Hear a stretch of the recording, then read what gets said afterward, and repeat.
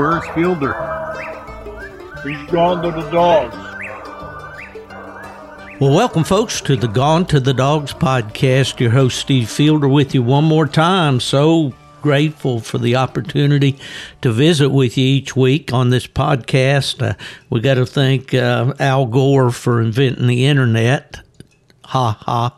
And making it possible for us to stream these podcast sessions out there to you all across the country and even around the world, if you can imagine that. Today, I want to thank, first of all, before we go any further, my dear friends at DU Hunting Supply, WU Hunting Supply out there in Washington State, Buddy Woodbury, Jason Doobie, all the staff out there for providing me this opportunity.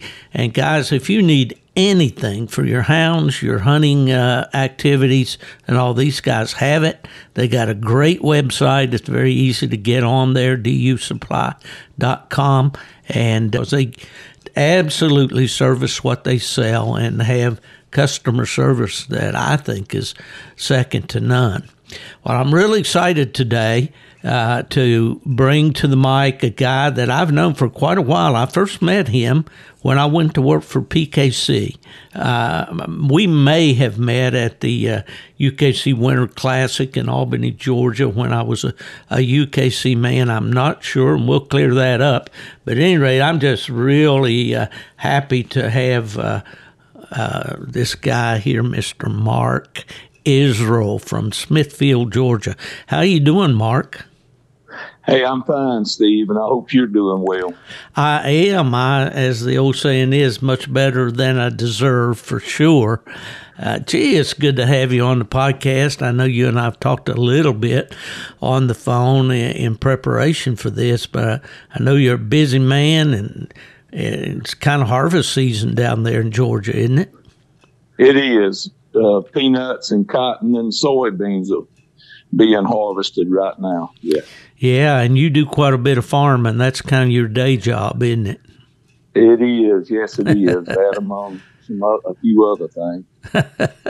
Well, I talked with you a little bit there, and you told me you're running a farm supply business, and that's there, aren't you, as your parents, like all of us, unfortunately.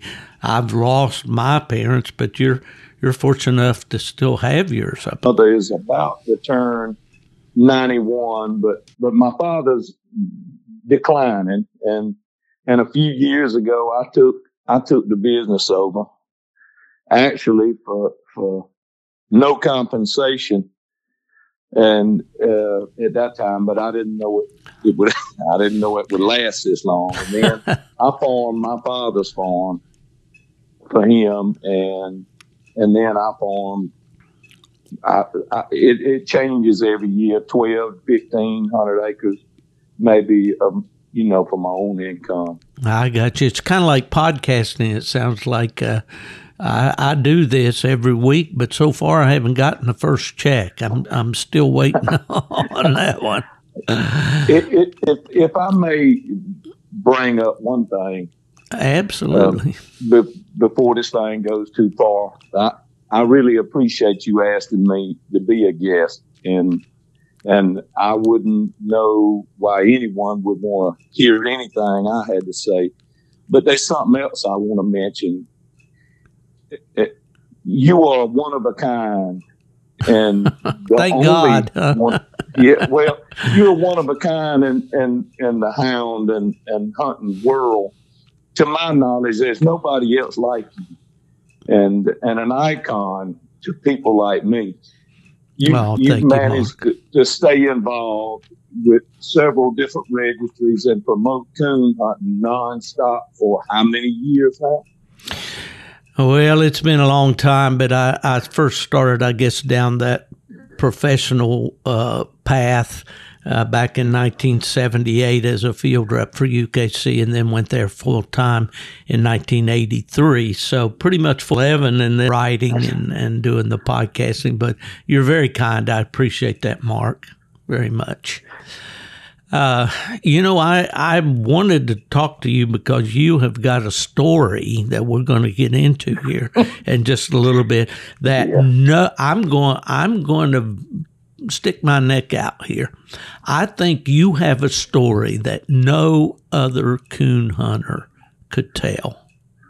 And that's why I brought you, not really the only reason, because you have been a very active coon hunter, an influential coon hunter, a leader, and I want to talk about all that. But the story that we're going to share with our listeners in just a little bit, I think is, as you listeners see the title of this podcast, they're going to know a little bit about what we're talking about. But you come from a part of the country there in southwest Georgia. Is that right? Yes, sir. I did. 6 generations of us right here. Right there in the same place where you are now. And that's my family walked in here and settled and made treaties with the Indians, believe it or not. And isn't that amazing? That's where we stuck. That's amazing. I digress here just a little bit.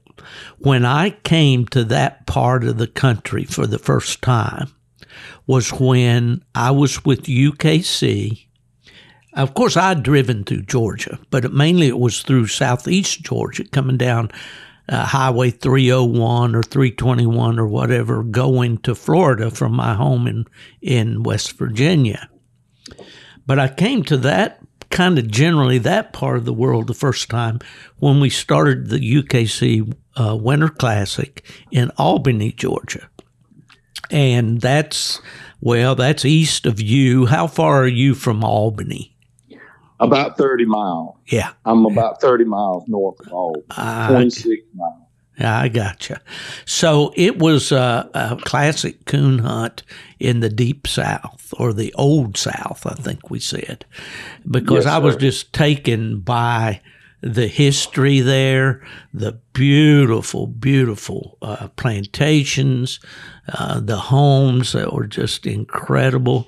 And I just fell in love with the area, honestly, from the first time that Fred Miller and I flew in there and went with Becky Salimi of the Chamber of Commerce and drove out to the community center in South Daugherty County, their community center, and saw that. And Fred said, as we drove down that tree-lined drive, he said, "This is the spot, Steve. I think we found it." And I agreed. We meet when I was at the UKC, or was that later when I went to PKC? I knew who you were when you were with PKC, but I'm not sure. I'll be honest. I'm not sure if we ever met. I met so many people as I became a board member with PKC and state president. But I know at that point in time, there was a scene. Oh yeah. And no one wanted, and PKC wanted to upset UKC. When y'all had the Winter Classic in Albany, the PKC held a hunt in Thomasville called the Sunshine Jamboree, and correct. And we always avoided that date. Whatever date we'd wait for the UKC to set their date, and then we would set ours a week or so later, or maybe earlier, but most of the time later. And when I was elected president, the first meeting I was at with some of my friends and LeVan Kennedy and Craig Hart. Yeah, LeVan. Nick Alberson. Right. Steve Parrish, Woody McCoy. Fortunate enough to be friends with some men that were great sportsmen. And, absolutely. And owned powerful hounds. There was a point in time when this little area in Georgia, we had a 2-time national leading female and a 2-time national champion, right here in my yard. But we held a meeting and we were talking about it, and they said, well, the Winter Classic is set their date on top of, you know, when we usually have our hunt. And I had just become the state president for Georgia. I had just been elected. And my first move after talking to some of my closest friends, I said, I'll tell you what I'm going to do, y'all. When I go to the World Winter Classic, and we're going to advertise it as a chance for hunters to hunt the nights that they can't hunt in the Winter Classic, come hunt with us. And I said, actually, it's going to probably make the UK mad, because my first board of directors meeting was held under a tent in Aurora, Kentucky. And it was pouring rain. And Woody McCorkle, who had been the state president for the entire time PKC was here. I mean, it was, when I took over, you know, I wouldn't say it was in its infancy, but it hadn't been around very long. And I sat down at that table with Mr. Roy Tramble and Jarvis, and I told them that I was going to put the Sunshine Jamboree on top of the Winter Classic. And I thought Mr. Jarvis was going to flip that table over. He said, man, we just can't do that. We don't want to start a war. And I told him, you know, after a few minutes of me convincing them, you know, they decided to go along with it. And a really good thing for UKC and for PKC. Maybe UKC lost a few guides, you know, but.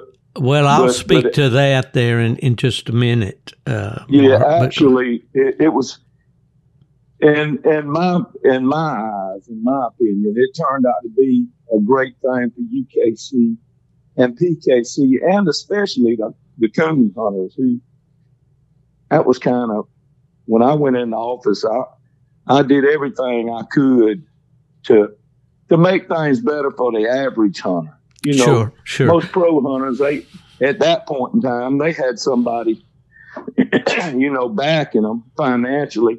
And so I worked, everything I did was for the average, everyday coon hunter that went to open events. And I think that one move made things a lot easier for everyone. Well, it certainly worked out. And yes, I'm sure that we weren't all that excited probably when we heard about that. But I will say, you mentioned Woody McCorkle.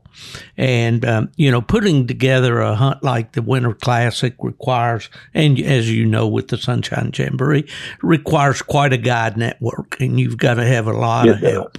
And right away, the UKC Winter Classic started drawing a great number of people from the north to come down to the Southland, you know, at a time of year when it was all iced in up there.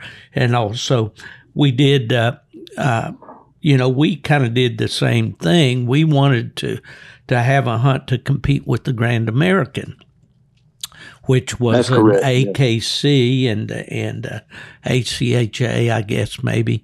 Corkle was a guy that always, as long as I was associated with UKC and at the Winter Classic each year, he always provided me 5 guides. Always. You could set your watch by the man with the little fedora hat that's going to come walking up and say, I got you 5 tonight, Steve. I didn't ask him for 10. I didn't ask him for 15. He told me he could provide me 5. He always provided me 5 guides. And I loved Woody. He was a great guy. I really was saddened when I heard that he had passed away. And so he was just an example of a lot of, you mentioned LeVan Kennedy. LeVan was the guy that I worked with right away in getting guides together for the Winter Classic, you know, and went out and hunted with LeVan the first year that I was there. And just so many people. You know, you can't put, my dad used to tell me, he said, he was, of course, my dad was a union pipe fitter, you know, and he and I always had discussions about that. But he told me, he'd always say, there's no one-man automobile factory, Steve. And I'd say, yeah, but without that guy that puts his signature on the line, you know, to build that plant or whatever. You're not going to have a job, and around we go, and I got a lot of friends that are in union, so I don't want to start that war here. But at any rate, my dad would say that to me. Well, that is true when you're putting on a major coon hunt. It's a lot of work. It's a lot of work, and it's a vast volunteer army of people that come together to make it happen. I just saw where PKC was thanking all the guides and judges and everybody who helped put on their recent World Hunt in Salem. And it absolutely is. You can't say enough about those people who leave their dog at home, don't get a chance at all those prizes and trophies and that 8 minutes of fame or whatever, just so we can go out there and have a good time. So I'm glad you brought that up. Yep, for sure. It was hard work. I actually guided for the Winter Classic for a couple of years before, maybe 3 before we. Actually, I guided for a year before I ever coon hunt, before I ever actually started competition hunting myself. I see. And then, it was kind of a whirlwind for me. Nick Alverson, I don't know. Nick Alverson, which I had a lot of really, we had a close-knit group of hunters here. Paul Sheffield. Every time he and I went somewhere, Paul and I roomed together. And Nick Alverson, Buzz Register, Dennis Griffin, Steve Parrish, and I know I won't name them all, but we were a close-knit group. But Nick in particular, he helped me when I started. Nick helped me become accepted. Coon hunters, or at least in this part of the world, they're a little bit cliquey. And Nick slid me right in to become accepted. And then within a year, probably within a year of that, I was the state president for PKC. It all happened in a hurry. I was accepted, and people trusted me and believed in me. And actually, after I became the president, there was an election, but nobody even looked to see. Everybody had so much faith in me that I never even thought. Nobody ran against me, and it was that way all the way up to the day I resigned. And those guys, I love every one of them. Sure. Well, none of us would be here without the help of our friends, and especially our coon hunting friends, means so much. Okay, yeah. Mark, now you grew up on a farm, I'm assuming. Your dad's a lifelong farmer, right? Yes, sir. What are some of your earliest memories of growing up as a farm kid in Southwest Georgia? Hard work, mostly, pulling weeds. And my father didn't believe in entitlement. He was, which my father, I was young, but there was 5 of us, and we all pulled weeds and picked up pecans, and there were no cell phones. I remember we had pecan trees, on some of these farms, and in the fall, my father and mother load us up in trucks and give us all a coffee can and a croaker sack. And they'd go put us out in a pecan grove and go home. Daddy would go to the farm and Mama would go home. And there were no cell phones or any means of contact. And some of those places were remote. And they put us out. And when they come back, they expected us to have a croaker sack full of pecans. But most of it was just hard work. A lot of physical labor.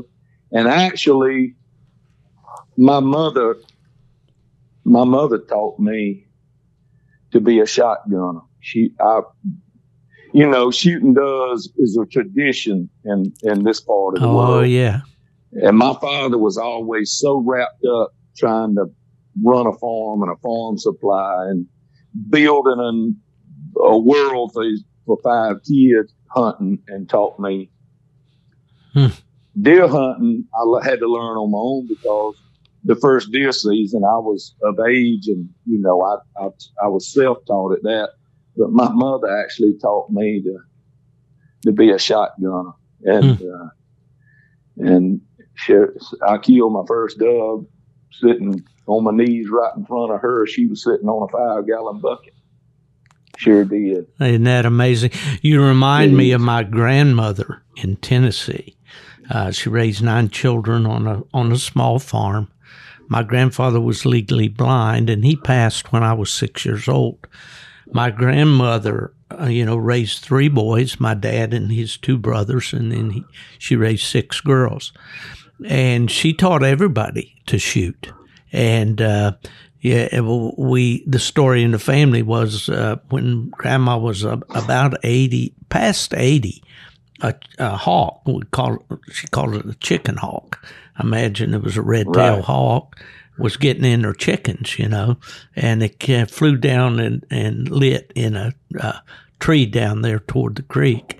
And she stood on the front porch with a .22 rifle and opened sights and killed that hawk, which, was probably not legal, but he was bothering Grandma's chickens, So coming from that kind of background, I can see that picture, Mark, of you there with your mother at a dove field. You mentioned things there. It just I try to pick up on the culture of the areas that I go to. And being there in that part, you mentioned 2 things. You called the nut that's so popular down there a pecan. Some people call them pecans. Yes, sir. And you also mentioned a croaker sack, which is a burlap sack. Yes, sir. But if you went frog gigging, you put your frogs in that sack. And I imagine that's where that name croaker sack came from, don't you think? Possibly did. I did a lot of frog gigging. Oh, yeah. My father actually got 1 hound in his life, a lot bigger place. And he got it. They brought his hound come in on a train. Mm-hmm. And he went over and picked it up in a little town called, it's a community up his hound, but I don't think that hound amounted to much. And I was actually lured into coon hunting. My family owns a pretty nice chunk of land. Yeah, tell us more about your family. Feel free to discuss that. That's right. My family owns, several thousand acres of land, all of us combined. And I had 2 friends that came hunted. It were neighbors of mine. And to be honest, I think they were inviting me to go coon hunting. So, they had better access to our property probably. But, but it got me started and I bought a hound. The first hound I think I bought, Nick Alverson let me hunt an old Walker hound he had in the pen. He said, ain't nobody hunting him, just come get him and hunt him. And I could hunt. I was probably an expert woodsman, but not a coon hunter. And he told me just come get that dog, hunt it. And I hunted that dog well. And then I bought a dog from James Ed Curtis, a young dog that just didn't pan out. And that started my journey. And over the years, I guess I lowered my standards and bought a hound. And when he didn't pan out, I would lower my standards and buy another one. And, of course, I was looking for the dog I saw in all the ads, Oh, yeah. Never dreaming that I would have at least 3 hounds, better than most of the dogs in those ads. But I was fortunate. Somewhere along there, I met up with a dog named Concrete Dan. He's the one that, as far as for being a hunter, he's the one that. Let's talk about Dan a little bit. Walker dog? Yes, sir. He was a grandson out of Pac-Man, and actually Russ Bella came all the way down to see him at a hunt. He wanted to buy him because he looked like Pac-Man and sounded almost exactly like Pac-Man from what people that hunted with Pac-Man. But he would find a way to win. He especially when he was a younger dog. As he got old, he got hunt wise, a little bit hunt wise. But he found a way to win. He won me two back-to-back state championships and thousands upon thousands of dollars. And we go have a hunt back then, but I think they eliminated us from having them. But we'd have a Calcutta, and every time we went, Dan would always bring the most money because everybody knew he was going.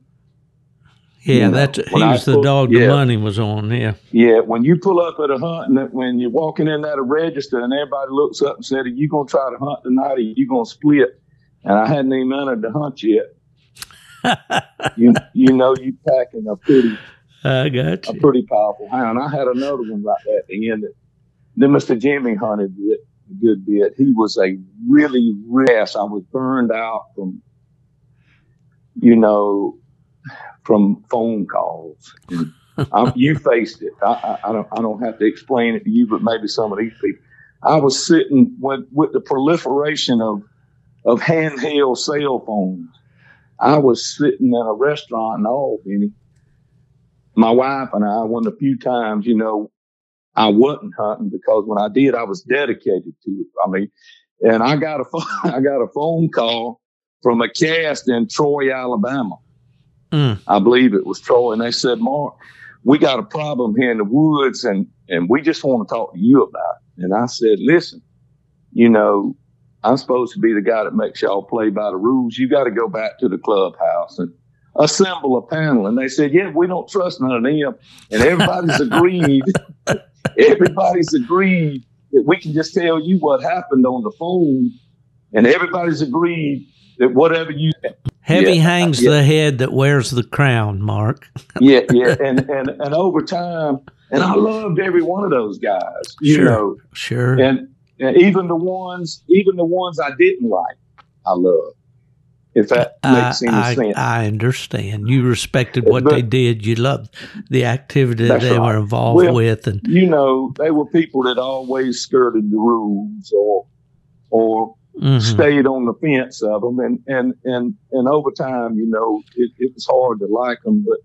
But I still, gave them a chance. I did when a question come up, I listened to them. But over time, all that stuff started to get to me a little bit, and I had kids growing up, and I won a lot with Dan. I had some other guys. Talk about those dogs. Tell us about them. I had a dog I bought from Cleve Ferguson in Texas. Oh yeah, Jimmy and Cleve. That's right. Cleve and I were good friends, and I think I actually wound up getting a dog from Eddie Muse. Eddie got him from Cleve on the way to me. And Eddie Muse hunted him a little bit. It's a blue English dog named TikTok Doc. And I remember it was a little bit of soreness there because he was the money leader in Texas, and I was, and I did a lot of winning with Doc. I tried to keep two pretty good hounds. Then I had the reserve, the Super Stakes champion, and a reserve Super Stakes champion. One of them name was Prime Time Dick. He's a giant 90-something pound walking dog. And I bought him and brought him home and placed in the Winter Classic. Oh, I think it was in the open event. He placed in it. And on the way home, the guy that was handling was my first cousin. He said, "Mark," he said, "I didn't see nothing, but I'm suspicious of that dog, that Dick dog." And I said, "Why?" And he said, "Well, it was a female, had the cast one. And we got to the tree. She was off the tree and her nose was bleeding." And so I hadn't saw it. We hadn't hunted him but a few days then. And we were on Gillianville Plantation a few nights later, not far from where the Winter Classic was headquartered. And I've hunted out there off of Gillianville Highway in that American. That's right. This was that Southern Heritage plantation. That's right. That's a nice place. All those places are great. I love to hunt them because it was open. It's rougher country up in where I'm at. More briars and bogs. But anyway, Dan, my lifetime favorite, was treed up on a hill, and the moon was kind of come lumbering up there and just hopped right on him. And by the time my friend knocked me off of him, I was standing on his neck with a pistol to his head. I told him I'm not gonna have anything like that. And they talked me out of shooting him, and I know that's frowned upon now, but back then, as you well know, that happened a lot to mean dogs. But anyway, I wound up and sold him and got my money back, and then I bought a little dog named Forrest. And he was, I think, the first 9 casts we hunted him in. He never scored less than 400 plus. He was a beautiful blanket back, big mouth walker dog that if I had had the ambition, I feel sure I could have done great things with. But that was in that period of time that I was just running out of gas. I think actually I kept the Forrest dog and sold him to a friend of mine, and he hunted him up a little bit. And I think he won night champion or he won night champion or grand night or something at the Winter Classic with him a few weeks after I sold him. But I went through a lot more dogs than most everybody you interviewed. I was a hunter. I wasn't really interested in breeding. And so I went through dogs until I found what I felt like I could win in the hunts with. I got you. Yeah. Okay. I think that let's go into what I'm going to call the main event right here in this podcast. But let's lay a little bit of background. Your town or your where you were raised is how far from Plains, Georgia? I'm right now where I'm standing. I'm about 6 miles from Plains. Okay. I've driven up through that area and all. How far are you from Americus? About 9 miles. I got you. Well, this is kind of interesting, Mark, because yesterday I was talking to a young man, a coon hunter, and I'm not going to embarrass him. I'd say he's about 28 years old. And I asked him if he knew who Jimmy Carter was. And he said, no, I do not. Yes, sir. Most of my listeners are kind of long in the tooth like I am, or a lot of them are, will remember, of course, Jimmy Carter. He was the 39th president of the United States. He served from he won a Nobel Prize for his humanitarian work back in 2002. And he was born, of course, in Plains, Georgia, October 1st of 1924. So that makes him 98 years old now. And we'll send out birthday wishes to President Carter, 98 years old. That's pretty amazing. My mother passed in March, and she made it to 100 years and 11 days. So I kind of got an idea, of what that entails. And, of course, President Carter, or as you call him, Jimmy, Mr. Jimmy, yes. He was also the 76th governor of the state of Georgia from 71 to 75. So, yes, sir. Or whatever your father's, or however you want to approach it, Mark, about your association with the 39th president of the United States. My father grew up with him, this, the same time period. And And, you know, even though it was probably when where Mr. Jimmy and them's farm was when they were kids to where my family's farm is it's probably 6 miles, maybe 7. He went to a little small school right here in the community, but then eventually, you know, if he was going to go to high school, he had to go to Plains, and a lot of that was walking, you know. But he and Mr. Jimmy went to high school together, and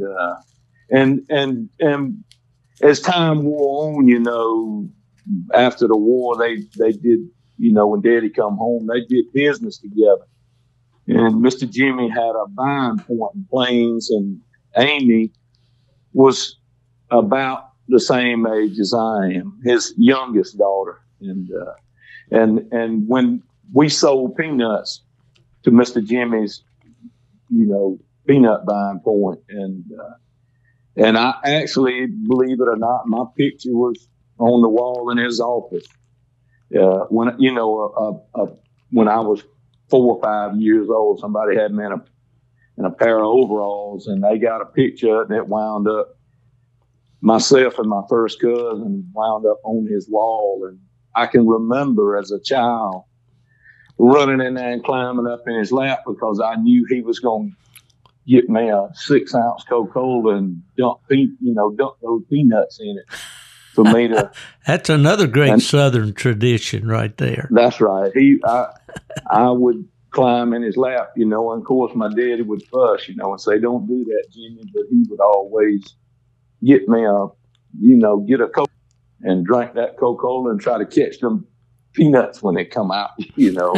But you know, we just grew up here with him, and when he went to be inaugurated, my parents went to the governor's mansion, and when he went to be inaugurated and he forgot his mother, he came, he actually forgot his mother when he went to be inaugurated somehow or another, Miss Lillian. And he got the Secret Service to leave him at our house when he went, when they went back to get her. He stayed there with us while the Secret Service went back to pick up his mother. And I actually was in that old safe at the house, and I sent you a picture of a letter that he sent my father in 1977 when they were doing some farm negotiating. You know, it was, I think the farmers were threatening to strike then, and he wouldn't meet with a sensible person. And he wrote Daddy a letter thanking him for coming to calm people, calm everything down. But I mean, it's a lifelong relationship, and he and I share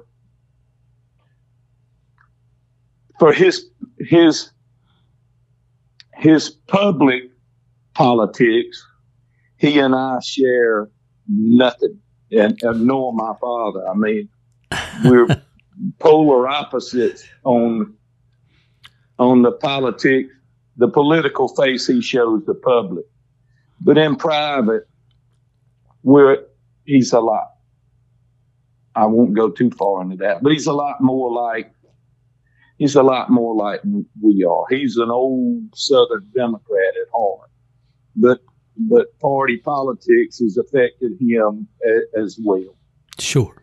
Absolutely. I'm sure it would have to. Well, it was pretty big news in the South, to have a president. And of course, yes, the media called him, a peanut farmer.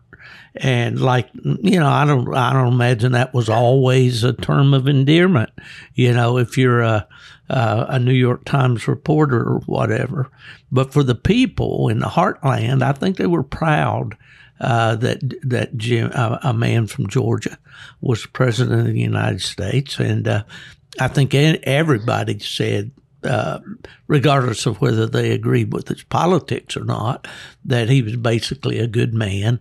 And as I mentioned, and I mentioned earlier, the Nobel Peace Prize, so. It was somehow in politics, and I'm not saying that I'm unaffected by it myself, but about a year ago at the Capitol, I walked in and got surprised. I just went up there to talk to some politicians. They asked me to speak to them, and I told the Democrats in the Senate, I said, I pass people like me down the hall. There's nobody in this room like me. I don't agree with y'all's policies, but somehow or another, we've been lured into believing that you got to hate somebody because you don't. And Mr. Jimmy and I, there was a time when we were really close, and he knew that I stood way to the right of everything, that he said in public. But he and I still had a wonderful time and a wonderful friendship, and we talked about a lot of things that I can't share, but sure. a lot of things that I could. He never would tell me how deep a nuclear submarine would dive. I must have asked him 500 or as times, he would say, nuclear. yeah, I'd surprise him, and say, Art, how deep will a nuclear sub dive? And he'd say, I can't tell you that, Mark, but it's deep. That's about. And I recall one particular hunt, and I. Well, let's do that before you jump into that. Let's lay a little foundation for that. When did I know that you have coon hunted with Jimmy Carter? Yes, sir. And I imagine you're probably the first guy to take him coon hunting, maybe. Or do you think he hunted some when he was a boy? As a president, I know I was. Right. Okay. But now I never asked him about coon hunting prior to he just and I had some notoriety. I'd done well in some hunts, and I had some notoriety, and he knew me well, and I think he scuffled with the Secret Service a little bit about the security aspect of it. But now this was after he was retired. I mean, after his term, right? That's right. This was probably, and I'm not good with years of dates, but I would say it was probably 30 years ago, 94, 93, something like that. And he just out of the blue, he called me and said, Mark, why don't you take me coon hunting? I said, well, you just tell me when you're ready. And it started like that. And I think he was actually looking for, and I'm sure you will understand this, but I think he was looking for something to help him write about something. Oh, I don't think it, but I think later on he was endeared to it. A friend of mine, when I sort of retired from it, a friend of mine took him another time or two. He's actually a cousin of mine. That took him another maybe once or twice, but I think he was looking for material and experiences to write about.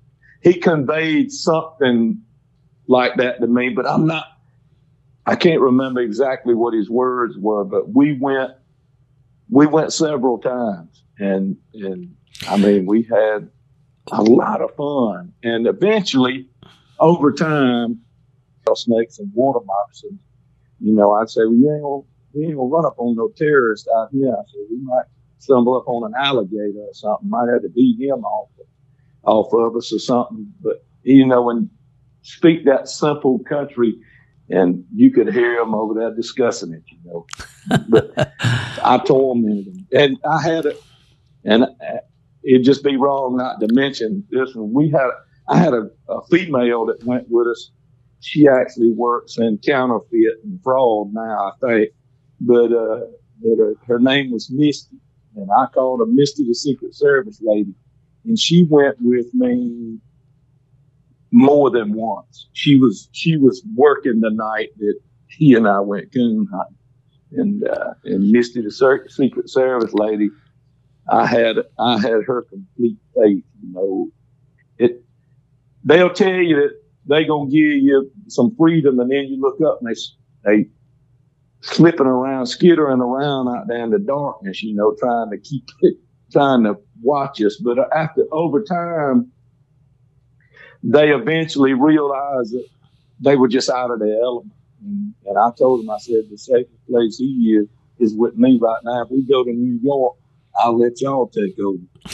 And he and I got to share a lot of private time where he could be himself and I could be too. Well, it was your special time. Yeah, it was. It had to be. And we're talking about the once leader of the free world, at one time, the most powerful man in the world between 1977 and 1981, he was the man. And, and what I want you to do, I don't want to leave anything else. By the time you went, I think the first time you told me this story, I was just really fascinated by your description of what it was like to go on a coon hunt with the former president of the United States, with a Secret Service envoy there, that's not the word I want, but anyway, with all the Secret Service convoy. Okay, well, just describe it a little bit, can you? Well, I think the first time we went down on Pine Bloom Plantation, and Craig Hart was one of probably my closest hunting partner. Yeah. Well, there were several of them, but he was my next door neighbor. And his brother-in-law was a guide on Pine Bloom Plantation. It's like 9 miles long and 4 miles wide. A giant, piece of property. And so we decided to take Mr. Jimmy down there. And that first trip, you didn't see but maybe one Suburban and one car, following us around. Of course, they never enter. I don't know how many people know this, but they aren't allowed to interact in any way. I mean, they are forbidden from conversation or any interaction with the president or the party he's with, unless that business is security or his well-being or his schedule. That's the only time they're allowed to intervene in anything. And the first night we went, I could see that one Suburban and the one car, but they was cars and Suburbans. And I told him, I said, listen, we can't tree a coon hiding in the bushes. And eventually I think we treed 3 or 4 coons that night, but I had a dog. I had Pine Creek Dan, and I had a dog named Forrest, and I really hate to admit it. He was out of a dog called Mercy Creek Tom, a man named Frank Granberry on Mercy Creek Tom. And I hunted with Tom a lot of nights, and I never liked Mercy Creek Tom, but if I'm not mistaken, he threw 2 or 3 world champions. He was a really good reproducer. And this Forrest dog was one of the best dogs that I ever hunted with or owned. And by a long shot, it was just a shame that my career in coon hunt was waning when I acquired him. But anyway, it was Dan and Forrest, and of course Mr. Jimmy, he liked Forrest, I think, because of the similarity with Forrest and Forrest Gump. But yeah, I would give him a pair of snake-proof waders that I had Paul Sheffield specially built my waders. I would take a pair of Rocky boots, just regular old Rocky and he would sew me the waiter tops on.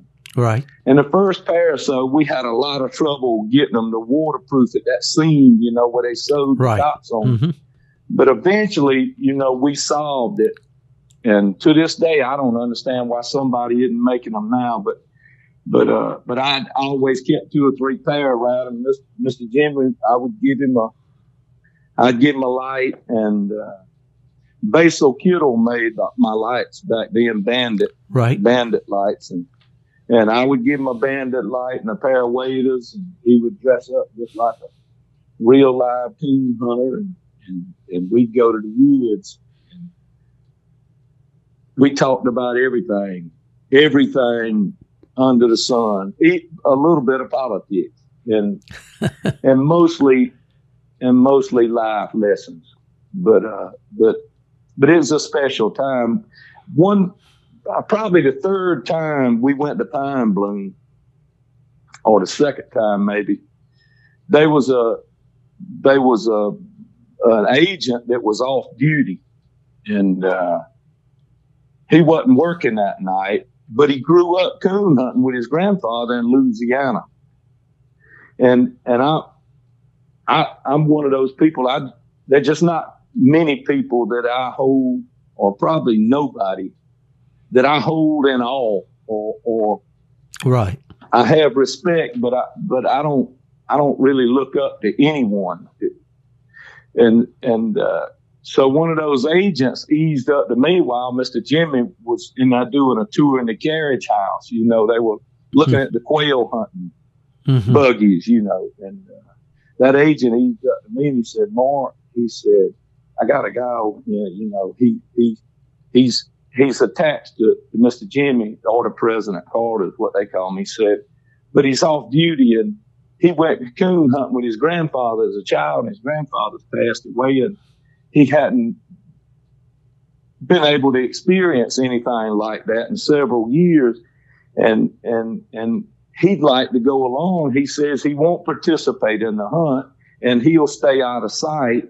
He just wants to hear those dogs."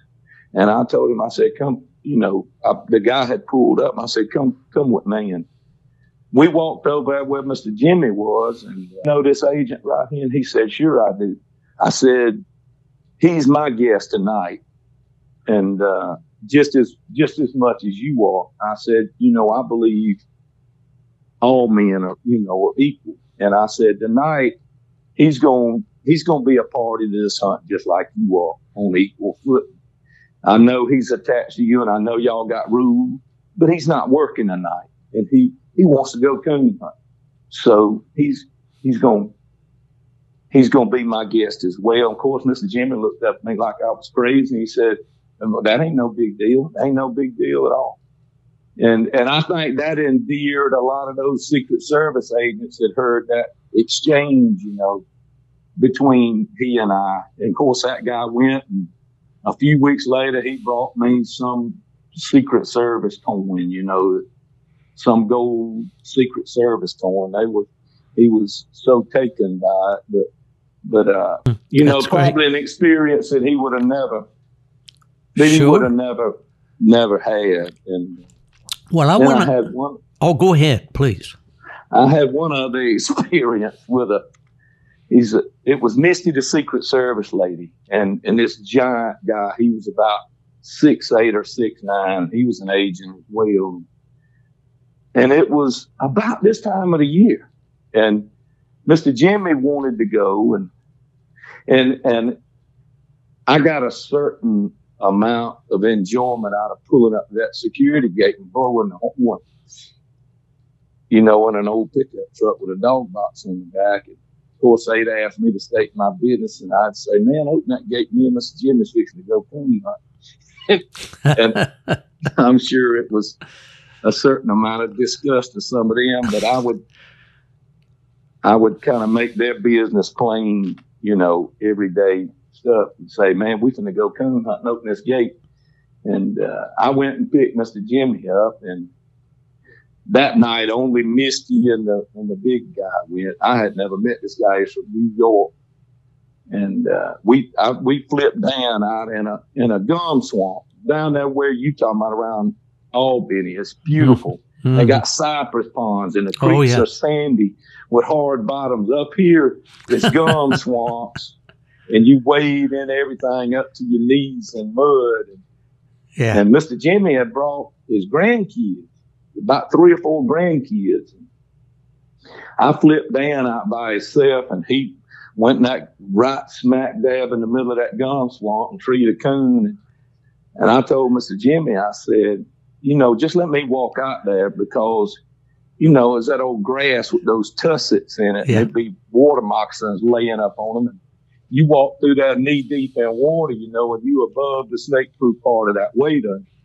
I said, what about just letting me walk out there and look and see if he's got a coon? If he does, we'll get up, a couple of us, we'll tote those kids out there. So I took off and was wading out there, and I heard something splashing behind me, and I turned around and looked back. Mr. Jimmy and a line of grandkids was right behind me. And those kids were waist deep in the water, And of course, I looked back, and this big guy, he's about 6, 7, or 8, might have been 6 long, with a mag light holding it straight up over his head at arm's length, trying to keep that light on Mr. Jimmy. I stopped what I was doing and went around Mr. Jimmy, and I told him, I said, I'm going to tell you what you better do. I said, you better take that light and watch where you're going. I said, Mr. Jimmy's got a light, and he's right there with me, and he's going to be okay, but you're going to fall on something that'll stick you out here, and, you better look where you're going. And we saw that coon and left. He was standing there with his mag light, playing with the coon, and Mr. Jimmy and I just turned around and walked off with our, he had hunted with me enough then that, he had become used to it. And he and I walked off and we're having our conversation about whatever it was at that time. And he come running through those woods with that mag light at arm's length above his head. Which that was he was a big guy. It looked like a TV tower light or something. But he come running that spring head that about 6 foot deep and about 6 foot across, and he was probably not running wide open, but he was in a good fast run when he went off. He went off in that ditch, and his face hit the other side of that wall. And honestly, I don't know how it didn't break his back. And I told Mr. Jimmy, I said, excuse me a minute, Mr. Jimmy. And I turned around and walked back that ditch, and he was pushing himself back up to get on his feet. And I leaned over in that ditch and looked at him. I said, I told you the best thing for you to do is take that light and make sure you see where you're going with it. I got Mr. Jimmy. He looked up at me out of that ditch. His face and his head was covered with dirt. He looked up at me and he said, you right, boss. I'm going to look where I'm going from now on. And that was the reason why I think he just never was working the nights we I got you. But we had a lot of talks and about a lot of subjects. Well, let me interrupt you real quick. I think the interesting thing about that story is how that coon so fascinated that Secret Service agent that he let you and the president walk off and didn't realize it while he was mesmerized by that raccoon in the tree. I think he was from New York City, and it was so far that nothing like that, I'm sure, had ever occurred in his life, nor did he ever, probably didn't desire to experience it or ever even think of that experience occurring. For sure. But we went a lot of times, and Craig Hart and myself and Michael Feltman, and there's a picture. I didn't take enough pictures, Mr. Steve. I'm so sick of time, and I should have took a lot more pictures, but there's one picture of that I use sometimes, my profile picture on Facebook, and it's myself and Mr. Jimmy, Craig Hart, Riley Etchell, and Michael Feltman. And and when I took that picture and looked at it, actually a Secret Service agent took it for us, but I would have never dreamed that Mr. Jimmy and I are the only two of that hunting party left alive. Everybody else is the dogs, Craig Hart, Michael Feltman, and Raleigh Etchell, all are deceased. And they were a lot closer to my age than they were Mr. Jimmy's. I never dreamed that Mr. Jimmy and I would be the only two left alive. Do you recall, without getting too personal, some of the conversations that you and Jimmy had? One of the things that he have questions about the dogs. What are the dogs doing, and which one is that? And was he interested in that at all? They were the first few times we went, probably not the first few times, the first few drops, he would say, which one's that? And I say, that's Dan. And Dan sounded like he was fussing the whole time. He had a big ball mouth and he bawled on the tree. And Forrest had a little bit deeper voice, and it was huge as well. And they were so easy to tell what they were. Yeah. I mean, it was so easy to call. And Forrest was a ball mouth tree dog too. But I mean, both of them would hit with a giant locate. And I mean, it sound like I'm right. I mean, when either one of those hounds, and everybody that knows me knows I wouldn't own one that wasn't real. And when either one of them, when they located, that was it. And they didn't move. Literally would not move. Right. And so it was pretty easy, except, on a dry night when it was really dry, or coons weren't moving and they were working out old tracks or something. It was a lot of times it was hard for me to tell what was going on. But, sure. But it was, he had some fascination with it. And he every time we'd go hunting, he'd write me a letter. And actually my first cousin's his personal secretary. And I asked her, I said, how many of them things he auto-pen? And she said, I don't let him auto-pen nothing. I don't like stuff not being genuine. But every time we'd go coon hunting, he'd write me a letter. Or he'd written some books and he would inscribe, the inside the cover of that book and write, a pretty lengthy letter about some of the experiences that night. And I probably should have prepared myself for this a little better by going back and reading some of those inscriptions or some of the letters. But we'll have to do that on another episode, Mark. That's right. We can definitely do that. Those things, I get them in the mail, and I knew I was roadshow. And it was a guy in there that had a letter I think it was from Eisenhower, that Eisenhower had written his father. And some of the things that they used in that, and when they were valuing that letter, was personal experience.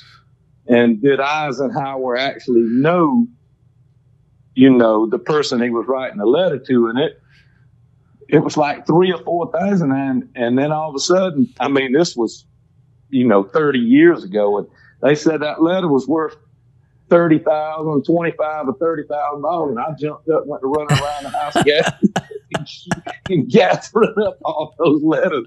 He wrote me and poked them in the safe. Then I said, well, maybe one day my kids can sell them or something and get some money out of it. But I doubt they would. But every one of them, I was sitting there thinking, and every letter he wrote me, it showed an activity we had together. And, I didn't realize it at the time, but he knew he was doing me a favor. And I was sitting there saying, he called me on the phone and tell me that. I don't know why he keep writing, letters, because he had my cell phone number and I had his at that time. And he could just call me, and he kept writing those letters. And I didn't realize what he was doing until after I saw that episode of the Antique Roadshow. The first time that he went with me was he requested to go hunting with me, and it gave him some freedom. I made sure that he had some freedom, and I don't think most people understand just how compromised someone in his position's private life is. I mean, they're in the bathroom with you there everywhere you go. But after he went that first time, he had a ball, and I made sure he did. And we joked and laughed and talked about a lot of things that I wouldn't feel comfortable saying, and because of his privacy. But we had a lot of fun, and then eventually, every time I went, because back then I went, almost every night, and but probably once every other week. Of course, he had engagements all over the world. At that time he was still out and about, and I would know where he was gone. But when I saw the opportunity, he'd say, well, I'm fixing to go here, but I'll be back in a week, and then I'm going to have 2 weeks at home. And I say, okay. And I'd call him, when tell me what night you want to go. And we'd make a trip. I was going anyway, but we would try to make it easier. He was in his 70s then, probably, probably in his 70s. And I would try to take him somewhere where it was easier walking and not so many briars and gum swamps. I'd take him where the creek bottoms was hard. But also, I think one of the reasons, or what endeared him to me in hunting is I made absolutely sure, and I touched on this a little bit while ago, but I have a moderate amount of disgust for idolizing people. And I made sure that he was treated no differently than anybody else in that hunting party. Now, if something, if something arose, then I would have done anything to keep him out of danger myself. But I made sure he pulled his weight, and he was treated like a normal person. We joked and laughed, and I didn't treat him like he was the president of the United States. And I think he enjoyed and appreciated that. And as the trust built, every time I'd go and they were new Secret Servicemen, I would tease them a lot about alligators and snakes. And then I'd say, I mentioned this before, I'd say, when he's out here, he's safest with me. If we go to New York, I'm going to turn him over to y'all. But right now, the best thing happened to Mr. Jimmy. I mean, y'all just here working. I grew up with him, and I'd have to live in this community without him. And he's a draw to a lot of these businesses here, little cottage businesses that popped up. And I said, I can't pull up in planes and say I let Mr. Jimmy get snake bit last night, And I said, so I'm gonna take care of him. Yeah, I hadn't thought about that angle, but you were taking risks for sure when you. That's right. But it's time won my trust, and some of, especially like Misty, that grew up in Louisiana. They, I gained their trust, and I carried a pistol with me everywhere I went, and nobody ever said a word. But eventually, it gave Mr. Jimmy and I time. After maybe the third trip or so, we could slip away, and it just be he and I. And they, they might be 300 yards or 400 yards away, but it gave us privacy, and it gave him a chance to be himself and not feel pressured by presences of people. Sure. It was just, and we had a lot of private and personal conversations. We talked about a lot of things, but most of our conversations revolved around small town stuff that really didn't interest people. It's absolutely a fantastic story to me just to think that you took the President of the United States coon I took him a hunting. lot of times. Yeah. We always had good hunt. We had a lot of fun, and it means a lot to me now. I never thought about it coming to an end. Yeah. Really, I never realized we'd run out of time, and I just want to go shake his hand and tell him that I enjoyed mine and his time together in life, that it was special. And well, Mark, when we started on this journey here on this podcast, I didn't realize we were going to have some cantankerous recorder here, and this is a new one and a replacement. So I don't know if I talk so much that I wear these things out. I don't know what the problem is, but at any rate, we were talking about you and President Jimmy Carter, and I asked you, did he usually call you when the two of you would go coon hunting, and you responded to that, and then I think that you wanted to expound on that just a little bit, and then get into something that you said you'd like for us to cover. Right. He Mr. Jimmy did ask me the first time. He called me, and I had a moderate amount of notoriety at that time for being a coon hunter, and he did call me and ask me, and from that point on, it just kind of turned into he and I being coon hunting buddies. But he was still active, and he had engagements, and eventually I learned his schedule, and he would call me and say, I'm gonna be here for a week or 2 weeks, and then I'll have a week at home. And I would call him, on the weeks he was home, and just say, all right, Mr. Jimmy, I go every night. You tell me when you want to go.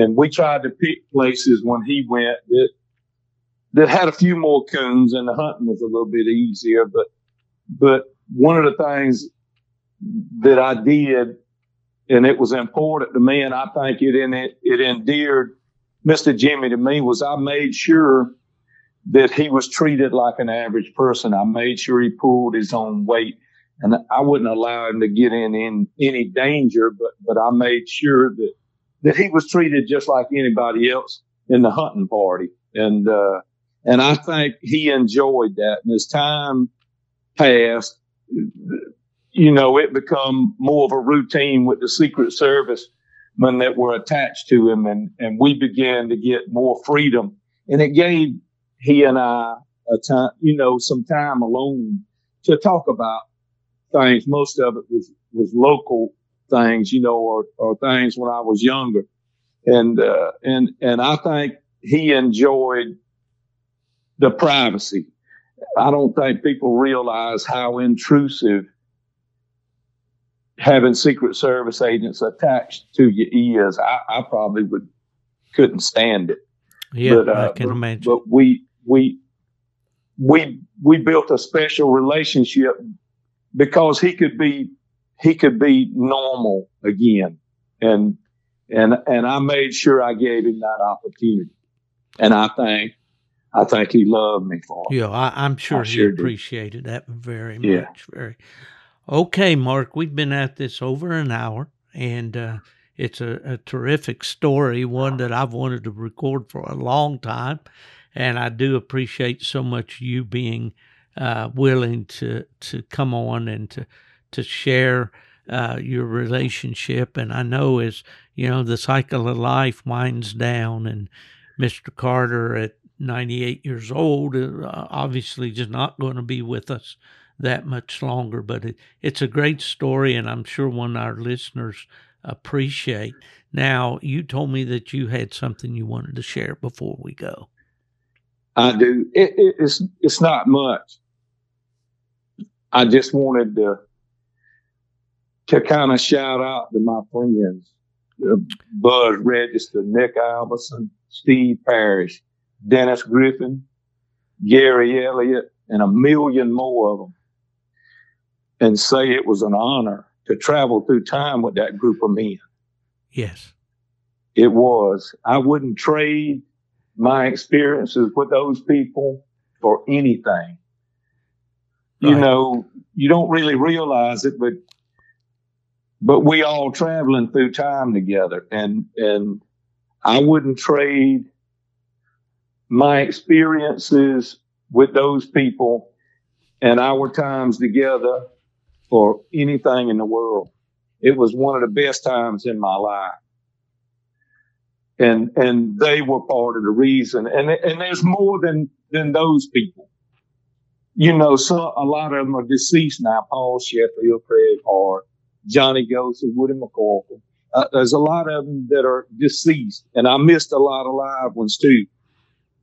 But those were my closest. That was my few, and I just want to make sure they know I loved it. Sure. And them. Absolutely. They were good to me. Sure. Well, I'm sure, and they felt the same way about you, Mark. And that's a sentiment that we should all think about. We should all think about the people involved in this sport that have made it so great for us all to enjoy. Mark Israel, it has been an absolute delight to have you on the program this week.